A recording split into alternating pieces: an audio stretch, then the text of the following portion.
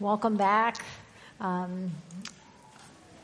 It's good to be back. This talk that we're going to be doing, this final talk, is called The Hope of Christ, a New Pattern for Desire.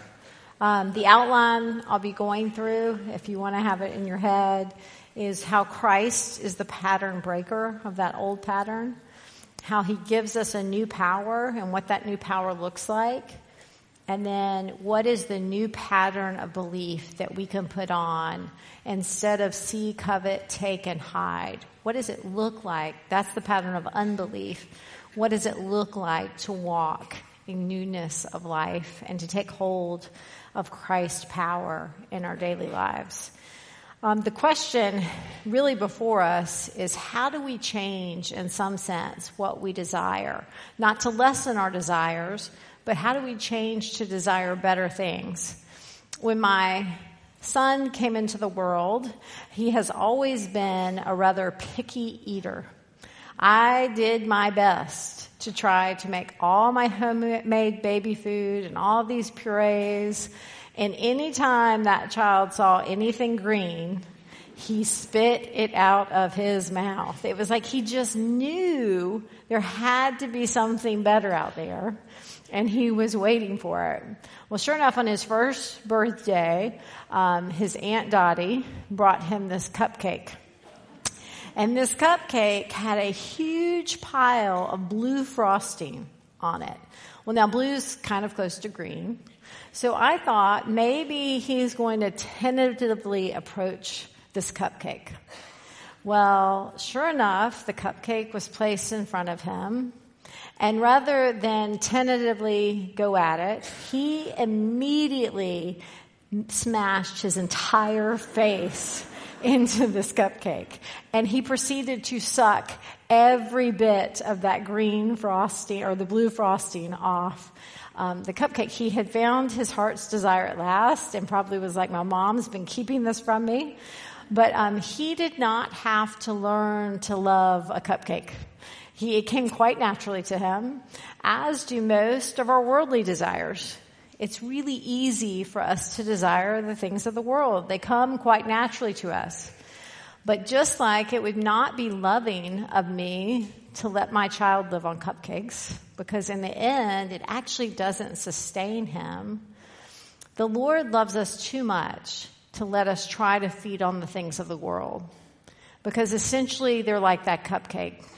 They're never ultimately going to satisfy us. Thomas à Kempis says it this way: you cannot find complete satisfaction in any temporal gift because you were not created to find your delight in them. Even if you possessed all the good things God has created, you could not feel happy and glad. All your gladness and happiness rest in the God who created those things. God does not want us to miss out on the true feast. So he is going to help shape our desires for something better. And we're going to see how Christ did this for us. He wanted something better. And so he fought the tempter. And what I love about Scripture, it's always amazing to me when I'm reading Scripture, because we know that there were many human authors who were writing these different passages. But it's just so clear there's one author. And so we saw Eve, and we saw her in the Garden of Eden, and then we saw this parallel account of Achan in the Promised Land. And now we're going to find Jesus in a very different set of circumstances, but it's another parallel account. And it's a beautiful picture of how Christ is the new and second and better Adam, and he's going to redeem the world for us. And so we're going to look at him as the pattern breaker. And so the first thing I want us to do is look at the circumstances that surrounded the temptation of Christ. And I'm going to be in Matthew 4, 1 through 11. If you want to turn there, I'm going to be just talking through it. But the first thing I want you to remember are the circumstances of Eve's temptation and of Achan's temptation.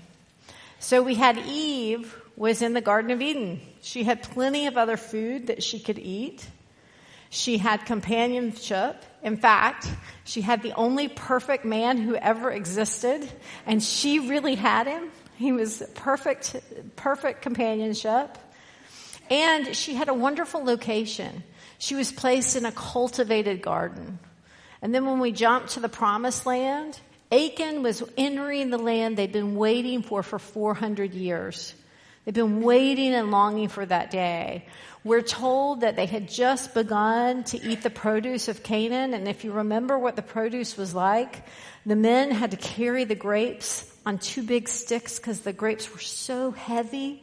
So he was well fed as he went in. He went in, and every one of his companions who went into the promised land with him, they all obeyed. He actually had positive peer pressure as he went in. And they were in this wonderful place that they'd been looking for. So Eve and Achan both had the benefits of location, they had the benefits of companionship, and they had the benefit of food. When we look at Christ, we're going to see the circumstances are extremely different. Christ is out in the wilderness. He is by himself, and he is hungry. He's been fasting for 40 days. This comes to us when we look at his circumstances. What I want you to see, it is not because of circumstances that we obey or disobey. We so often want to say, if this hadn't have happened, then I would have obeyed. But the reality is, it's like God is trying to highlight Christ obeys in the hardest and most difficult of circumstances. In fact, I think that one of the most humbling verses in all of Scripture is when Paul writes to the Corinthians and he says, "No temptation has overtaken you that is not common to man." You see, the reality, I want you to think my temptation is pretty special, and that's why I have a reason to disobey. Because what I'm facing is so hard and so difficult. If anyone else were facing these children today, they would have yelled at them too. You know, we want an excuse for why we disobey. But the reality is, all the temptations we face are common. And so what Christ does, he enters circumstances that are actually uncommonly hard. And he still obeys because he wants to show us that obedience flows from belief, not circumstances. So the second thing is the nature of Christ's temptation. Satan is going to tempt Jesus in 3 ways, and this is in that Matthew passage. He tempts Jesus to prove he's the Son of God by turning stones into bread, which is particularly mean since Jesus has been fasting for 40 days. Secondly, he asks Jesus to throw himself off the temple to prove he's the Son of God so the angels will come to protect his fall. Thirdly, he tempts Jesus with all the kingdoms of the world in their splendor if he will simply bow down and worship Satan. And at this point, essentially, Satan is offering Jesus the kingdoms of the world without the cross. And so we have Jesus being tempted not just in physical ways, but in spiritual ways by Satan. And essentially, I love how Matthew Henry summarizes. He says that Satan was seeking to tempt Jesus in the following 3 areas: to despair of the Father's goodness, to presume upon the Father's power, and to alienate his Father's honor by giving it to Satan. Basically, we're in very different circumstances, but we have the same sort of temptation that what Satan did to Eve, which was to cause her to doubt God's goodness. Is he really good? Is he holding back? And his sovereignty. Will God really do what he has said?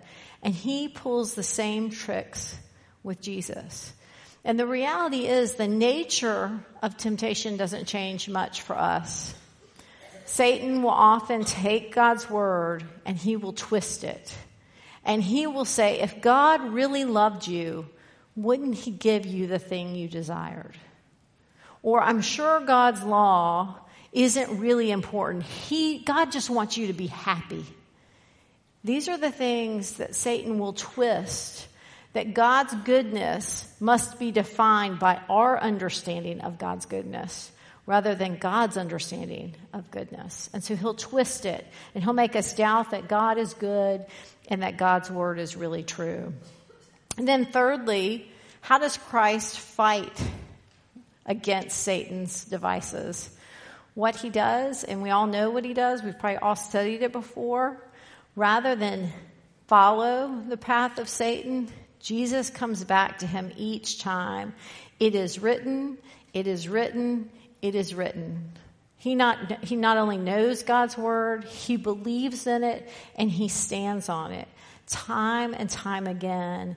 And if we are going to be women who fight the attacks of the enemy, we are going to have to be women who know and love God's word. We can know a lot about God's word, but we also need to have a deep affection for it. I love how the psalmists describe their delight in God's word. You know, they really looked at it as a blessing. They looked at it as beautiful. They saw it as God's gift and God's grace. They didn't see the law as something that was chasing after them all the time. They saw it as a good thing to follow. And that type of affection for God's law is going to help us to obey when temptation comes. And it will come to all of us. So Christ perfectly obeys. He breaks the pattern of temptation in the wilderness. And then we know he dies on the cross. So his perfect life was met with his willingness to be the perfect sacrifice on our behalf. He was the only one who could do what he did because he was the only one who was perfect in every way. So the perfect sacrifice took all of the sin of the world, of all who would come to know him, on himself, and he died in our place. And so that, in that moment, he gave us victory over the penalty of sin. Here's the good news for everyone who is in Christ. It would be unjust for God to punish a sin twice. It'd be called double jeopardy. You know, it'd be like he's already paid the price and now he's going to pay it again. So the good news for all of us, if we are in Christ, the payment has already been paid. God will never expect that payment again. Being in Christ frees us from the penalty of all the sins that we've committed. We are free in him. The good news, though, is not just for our eternal situation. The good news is for our earthly situation. We're also freed from the power of sin. Now, we aren't completely freed from the presence of sin yet. That will be what happens in heaven. But the power of sin does not reign over us in Christ anymore. We are no longer slaves to sin. Now, we may go back to it, but we are not enslaved to it. There is freedom in Christ that is new and that is real. And so what I want to do is read a few verses that help us see what Christ's power in us does. And I want to stress that this is very different than us trying to be women who pull ourselves up by our own bootstraps and walk around and say, I'm just so happy all the time. I'm just so happy all the time. That is not the type of joy we are after. That is not the type of contentment we are after. We are after a contentment that walks in the fire and says, Christ is enough. This is the hardest thing. What I don't want you ever to think is that being content means we do not share that there are truly hard things. If you look through all the New Testament, Paul shared about hard things. How do we know he was shipwrecked and beaten and bitten by snakes and all? Because he told us. He wrote to people about the hardships he endured. And the hardships were not just physical. He talked about his anxiety for all of the churches. He talked about his fears that he faced. And yet he also could say, I'm content in all things. So it's not a dishonesty about our circumstances. It's a reality that in our circumstances, we can say, Christ has been enough. It is well with my soul. So that's the goal. We can freely share what is hard and at the same time, trust in the Lord and all that he is taking us through. So there are 4 things I want to look at that Christ's power allows us to do. The first is understand the love of Christ for us. I actually think one of the greatest problems for us is, as women, we just don't believe we're loved. We think other people out there are somehow more loved and more special to God. And it actually takes His power at work in our hearts for us to believe. Listen to what Paul prays for the Ephesians. This is Ephesians 3:14 through 19. He prays that God would strengthen you with power through His Spirit in your inner being, so that Christ may dwell in your heart through faith. And I pray that you, being rooted and established in love, may have power together with all the saints to grasp how wide and long and high and deep is the love of Christ, and to know this love that surpasses knowledge, that you may be filled to the measure of all fullness of God. When Paul writes to the Ephesians, he is writing to believers. And yet he prays this, that they may grasp how high and wide and deep is the love of Christ. Pray that you would grasp how high and wide and deep is the love of Christ. It will change your life to believe that you are truly and deeply loved. And you are. Your Savior left heaven. He left glory to come and walk among us, to live for 33 years outside of that glory.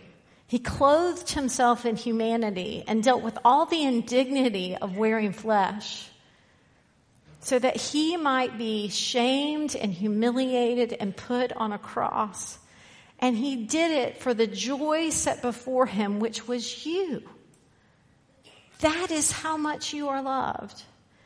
Let that fill you to all the fullness of God. That's what we need reminders of daily. We are deeply loved. Secondly, Christ's power in us allows us to live a life worthy of the Lord. This is from Colossians 1:10 through 12. This is how Paul prays. He prays that they would live a life worthy of the Lord and may please Him in every way, bearing fruit in every good work, growing in the knowledge of God, being strengthened with all power according to His glorious might, so that you might have great endurance and patience, joyfully giving thanks to the Father who has qualified you to share in the inheritance of the saints in the kingdom of light. In this, Paul is praying that Christ's power would give them great endurance and patience and joy. I heard a podcast about a year or two ago with Johnny Erickson Tata. And if you know her story, she was paralyzed from the neck down when she was a teenager in a diving accident. And she talked about how God calls some people particularly to suffer in such a way that they are suffering so deeply, but they do so with such hope that they shine like spectacles of glory. And what she described it as what happened to Moses when he saw the burning bush.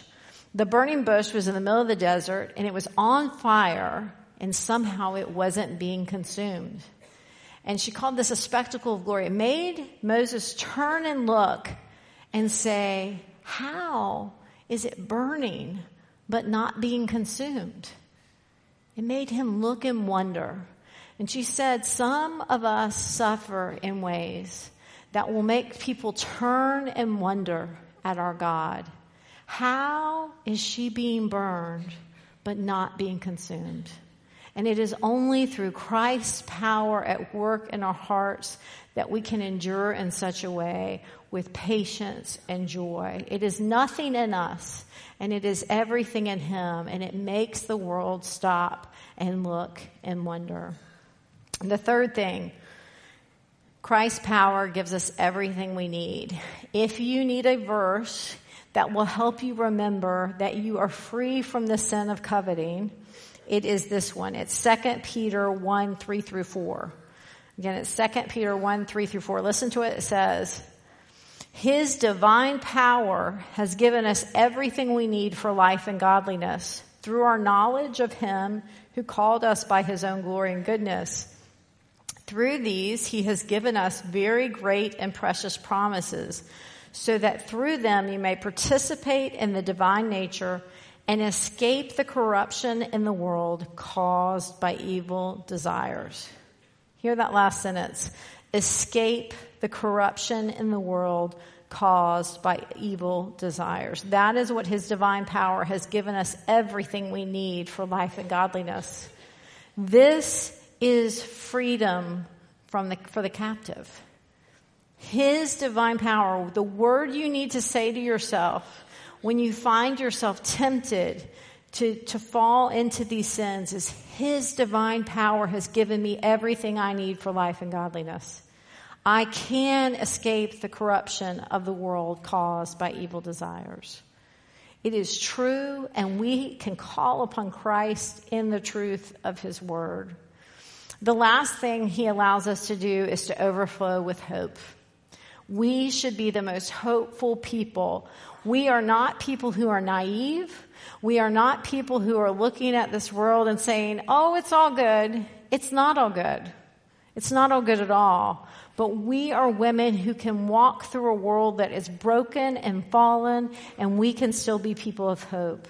Paul says, may the God of hope fill you with all joy and peace as you trust in him, so that you may overflow with hope by the power of the Holy Spirit. I think we are often like women standing before the ocean. If you picture a woman standing before the ocean and she is desperately thirsty and she's holding a cup in her hands. And if she took that cup down and she picked up the ocean water and she got ready to take a drink, we would all say to her, don't drink the ocean water. Because we know that the ocean water actually would not satisfy her thirst. It would actually make her thirstier still. And if she kept drinking it, she would actually die. It's incredibly bad for her, even though the ocean looks refreshing. And the ocean in and of itself is not a bad thing. The ocean is a great thing if you're a fish. The ocean is a great thing if you're a child and you want to play in the waves. It's not that the ocean is bad, but when we use it to try to sustain and fill our thirst, that's not what it was created to do. And when we go to the world, asking the world to give us hope and to give us joy, it will never be able to. It's going to be like drinking salt water. We're just going to get thirstier still. So when we go to the things of the world, and again and again and again and again, all we find is that we come away thirstier still.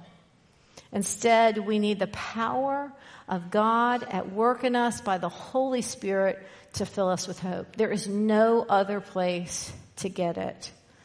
And his power is available to us.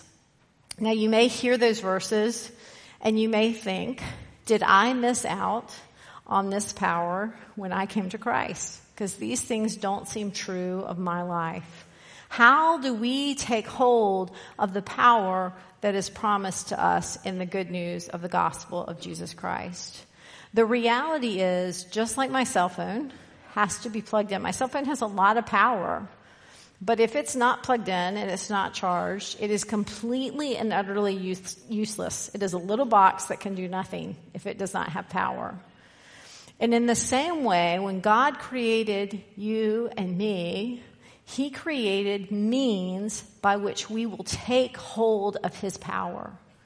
There are means of grace by which he grows his children more and more into the image of his son. And let me just encourage you with the verse that Gail read as we started this session. When Paul talked about contentment in Philippians, I love the word that describes what he says about it. Paul said, I have learned the secret of contentment. It didn't just descend upon him the moment he came to faith. He learned it, and he learned it through the strength of Christ at work in him. And so I just want to remind you, if the last time you learned something a few years ago, My kids convinced me. I don't know if you have these things called rip sticks here. They're basically like a trip to the ER in a box is what they really are. And my kids convinced me that I needed to learn how to do this with them. And so they're these little skateboard things that wiggle. So I watched them do it. And then I asked them a few questions, and then I got on, and then I fell off, and then I got back on, and I went a little further, and I got back up. I continually did this, and by the end, I had learned how to ripstick around the tennis court with them. But it took trying and failing, trying and failing, trying and failing, and asking a lot of questions. If we want to learn contentment, it's going to take asking questions. Look at older women in your church who you see. There are these women, and I tell you, as they age, they grow more beautiful because they shine Jesus. And they have a spirit about them. And you probably can all think of one right now. And they shine. And I tell you, anyone who's made it to 75 has seen trouble in this life. They're not shining because it's all been easy. They're shining because Jesus is alive in them. Go to those women and say, tell me how to learn contentment. Reach out to the older women among you and say, how do you do this? Ask for help. And then get up on that ripstick and try again. Keep trying. It's something we're going to learn, and it's something we're going to grow in. And so I want to give you 4 ways that we can put on a new pattern of belief and take hold of Christ's power at work in us. So we had the first pattern was see, covet, take, and hide. The new pattern is going to be seek the Lord instead of see, desire rightly instead of covet, give generously instead of take, and confess freely instead of hide. I'll read those one more time. So seek the Lord instead of see, desire rightly instead of covet, give generously instead of take, and then confess freely instead of hide. So the first thing, rather than see all the world has to offer, we need to change what we're looking at. Let me encourage you to be women of the Word. I am telling you this not because there is an angel up in heaven with a star chart who is keeping track of how many days you read your Bible. There is no angel with a star chart. We need to be women of the Word because we are forgetful creatures.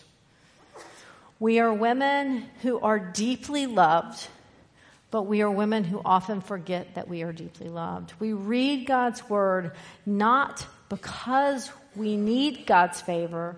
We read God's Word to remind us that we are favored. God loves us, and we find out we need those reminders daily from His Word. On the night before He died, Jesus gave these words to His disciples. This is John 15. If you abide in me and my words abide in you, ask whatever you wish and it will be done for you. By this my Father is glorified, that you bear much fruit and so prove to be my disciples. As the Father has loved me, so I have loved you. Abide in my love. If you keep my commandments, you will abide in my love, just as I have kept my Father's commandments and abide in His love. These things I have spoken to you, that my joy may be in you, and that your joy may be full. What I love about this passage, these are the words that Jesus is speaking to them. These are the last words He's speaking to them before He will go to the cross. And Jesus, our Savior, is concerned about our joy. I have spoken these things to you, that my joy may be in you, and that your joy may be full. And what He knows is that the world can never give the fullness of joy that they will look at. He gives them exactly the course, saying, here's where joy is. And He says, abide in me and my words in you, and then obey my words. That's the pathway He gives them to fullness of joy. Abide in me and my words in you, and obey my commandments. We, again, are not doing that to earn God's favor. We are doing that because by the Spirit, we are freed to run in the path of his commandments. He sets our hearts free to love his law, not to earn salvation, but because we have been saved, we can walk in newness of life. The second thing, so firstly, we seek the Lord. Seek him in his word. Seek him in his people, in the church. Seek him in every way that you can. Secondly, desire rightly instead of coveting. When I say this, I think often as women, we desire too little out of life. We want lesser things, and God wants to give us better things. There's a popular book right now in the States that's under the Christian label, and the author talks about creating a desire wall. And on her desire wall is Fortune 500 business plan. There's a picture of a condo in Hawaii, and there's a picture of Beyonce. And that's what's on her desire wall. Let me say, those are lesser desires. Because you know what? If you get the condo in Hawaii without contentment, there'll be something that will make that really not fun to be there. There will be something wrong in everything of those things. You can make it to the Fortune 500 list and be the most miserable person in the world. That's exactly why we see all of these people who get fame and fortune and then they turn to drugs, because guess what? The fame and fortune did not fulfill them. Desire better things. What if on our dream wall we put different messages to ourselves? Like, I want to glorify God and enjoy him forever. My dream wall, I want to learn contentment in all circumstances. My dream wall, I want to hear the words, well done, good and faithful servant. Dream better dreams. Don't let the world define your dreams. Let the Bible define what is fullness of joy and what is good. The second thing, every day we're talking to ourselves. We're telling ourselves things. So we need to consider what we consider. One Puritan author gave these 5 things to help us grow in contentment. The first one might be the toughest in Northern Ireland. Allow yourself to complain of nothing, not even the weather. The second one, never picture yourself to yourself under any circumstances in which you are not. Third one, never compare your lot with that of another. Fourth one, never allow yourself to dwell on the wish that this or that had been or were otherwise than it was or is. God Almighty loves you better and more wisely than you love yourself. The fifth one, never dwell on tomorrow. Remember, it is God's and not thine. The heaviest part of sorrow is often to look forward to it. The Lord will provide. When I think about this, considering what you consider, I like to say it's really helpful to take a very short view of your circumstances and a very long view. And by a short view, it's asking yourself, can I bear this longing for today? Can today I bear the reality that the Lord hasn't given me a husband or a child or a job or healing? Can I bear it for today? Because that's all we're asked to bear it for. We actually have no idea what tomorrow will bring. Then the second question I like to ask myself, in light of eternity, can I bear this? And the answer is usually yes. In light of eternity, that one day all things will be made right, I can bear this. It's often when we think to ourselves, can I bear this for 2 more months, that we get ourselves in trouble. But we have to bear this for today. And then we look to eternity and we say, all things will be made right there. I need to hope in that home and not in this one. And then lastly, I think we need to consider how we pray. So often I know that I pray in a way that I want everything to go. And it's good. We're told that we can bring all of our requests to the Lord. But Jesus, when he taught us how to pray, he did teach us to start in a certain way. Our Father, hallowed be thy name, thy kingdom come, thy will be done. I think we often pray, Lord, may my name be hallowed, may my will be done, may my kingdom come. Notice what Jesus did in the Lord's Prayer. He essentially set our desires on the right thing. Our desire should be that God's name is glorified. May his kingdom come. May his will be done, because it's always better than what I would plan. Thomas à Kempis describes that passage in this way. He prays it. Listen to this prayer that is coming from those verses. Lord, you know what is best. May your will decide what shall be done. Give what you will, how much you will, and when you will. Do what you know is best for me. Do what pleases you and brings your name the most honor. Put me where you will and deal with me in all things as you please. I am in your hand. Turn me backwards and forwards. Turn me upside down. Here I am, your servant, ready for anything. For I have no desire to live for myself, but only to live perfectly and worthily for you. Desire like that. Dream bigger dreams than just a condo in Hawaii. Ask the Lord to give you contentment in all things and to trust him in all things. And then thirdly, instead of take, we need to be women who give generously.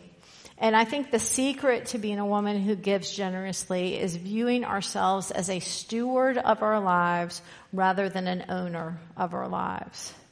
A steward takes what is given and is held responsible for what is given.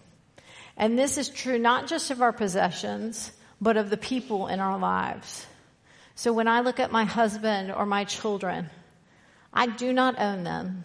In fact, I can do nothing to make them stay alive one more day than the Lord has given them. And that is terrifying in so many ways. But I can steward what he's given me.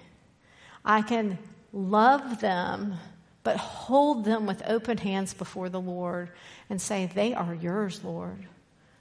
And I am here. I'm called to be their mother, and I'm called to be my husband's wife. Let me do that well while I have them. But they are not mine, and I do not own them.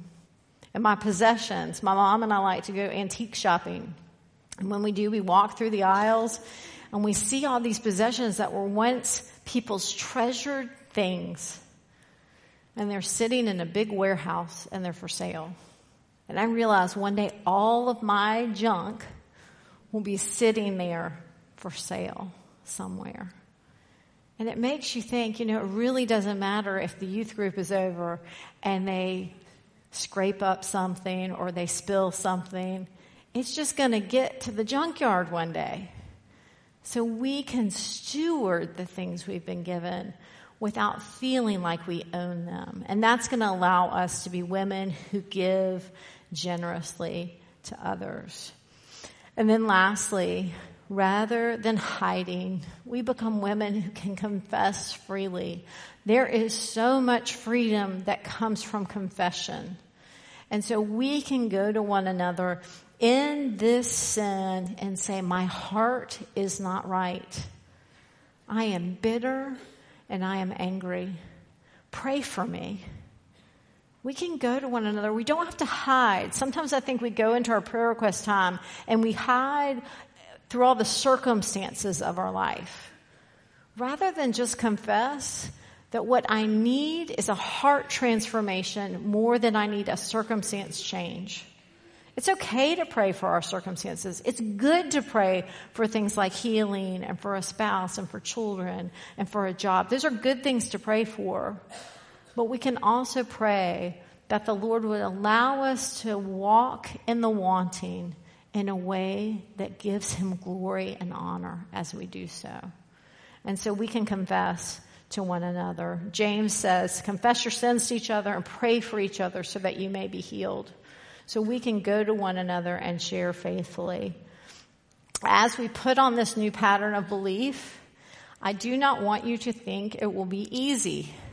The Christian life we often think of should be easy, but it is described in Scripture as a battle, as a race, and as childbirth.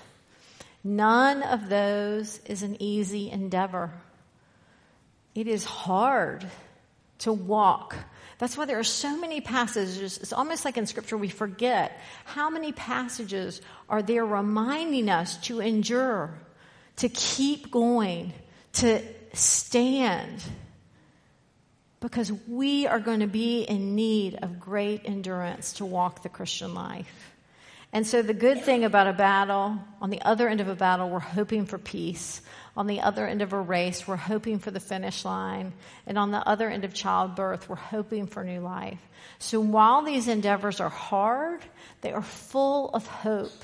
So while the Christian life may be difficult, it is full of hope. Something better is coming. So we can hold that treasure in these jars of clay as we walk through this world. I shared a little bit about my story of when I was in Scotland and how the pattern of see, covet, take, and hide kind of encrusted my heart. And I'll share that the Lord thankfully rescued me out of that. And it was by this exact opposite pattern. I was reading my Bible and seeking Him in His Word, and I came to Psalm 32:9, which says, "Do not be like the horse or the mule, which have no understanding, but must be controlled by bit and bridle, or they will not come to you." And it was as if the Spirit quietly whispered to me, "That's you." And I realized by God's grace that I was the mule who had no understanding, but was being controlled by bit and bridle. I had come, but I was coming tugging at every turn. And the Lord met me in my sin, and He convicted me, and He worked on my heart. And my circumstances did not change, but everything about how I viewed my circumstances changed. The Word is powerful and effective. I wasn't in that passage for any other reason than I was reading the Bible through in a year. He put me in that Word on that day, and He changed everything about our time in Scotland. The Word is powerful and effective, and God will speak to you through it, and He will change you through it, and He will give you life to the full and through it. Do not waste your life on the TV show that's on. Put yourself in the Word of God and find life and find it abundantly. There are so many riches here. So many riches in His Word. May we be women who feast on the goodness that is Christ. And may we share that hope with all the watching world. I'm going to close with this quote from St. Augustine. How suddenly comforting it was to lose the false comforts of the past. I had long feared losing them. Now it was a joy to throw them away. Truly, it was you who put them far from me, my true and supreme comfort. You put them far away, and you set yourself in their place.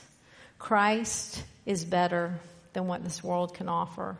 May we be women who run to Him in everything. Let me close in prayer. Father, we thank you that your word is powerful and it is effective, and that you have come to us to rescue us and save us by your Spirit, and that you have come to give us life and give it to the full. Let us be women who walk out of these doors with hope and with joy, and who are women who fight to take on this new pattern of belief. Lord, let us be women who, though the battle may be hard, though the race may be long, and though sometimes it may feel like we cannot bear it one day more, may we be women who take hold of your power and run the race of faith day after day after day, sustained by the grace of your Holy Spirit. Work in us, Lord, we ask. It's in your name we pray. Amen.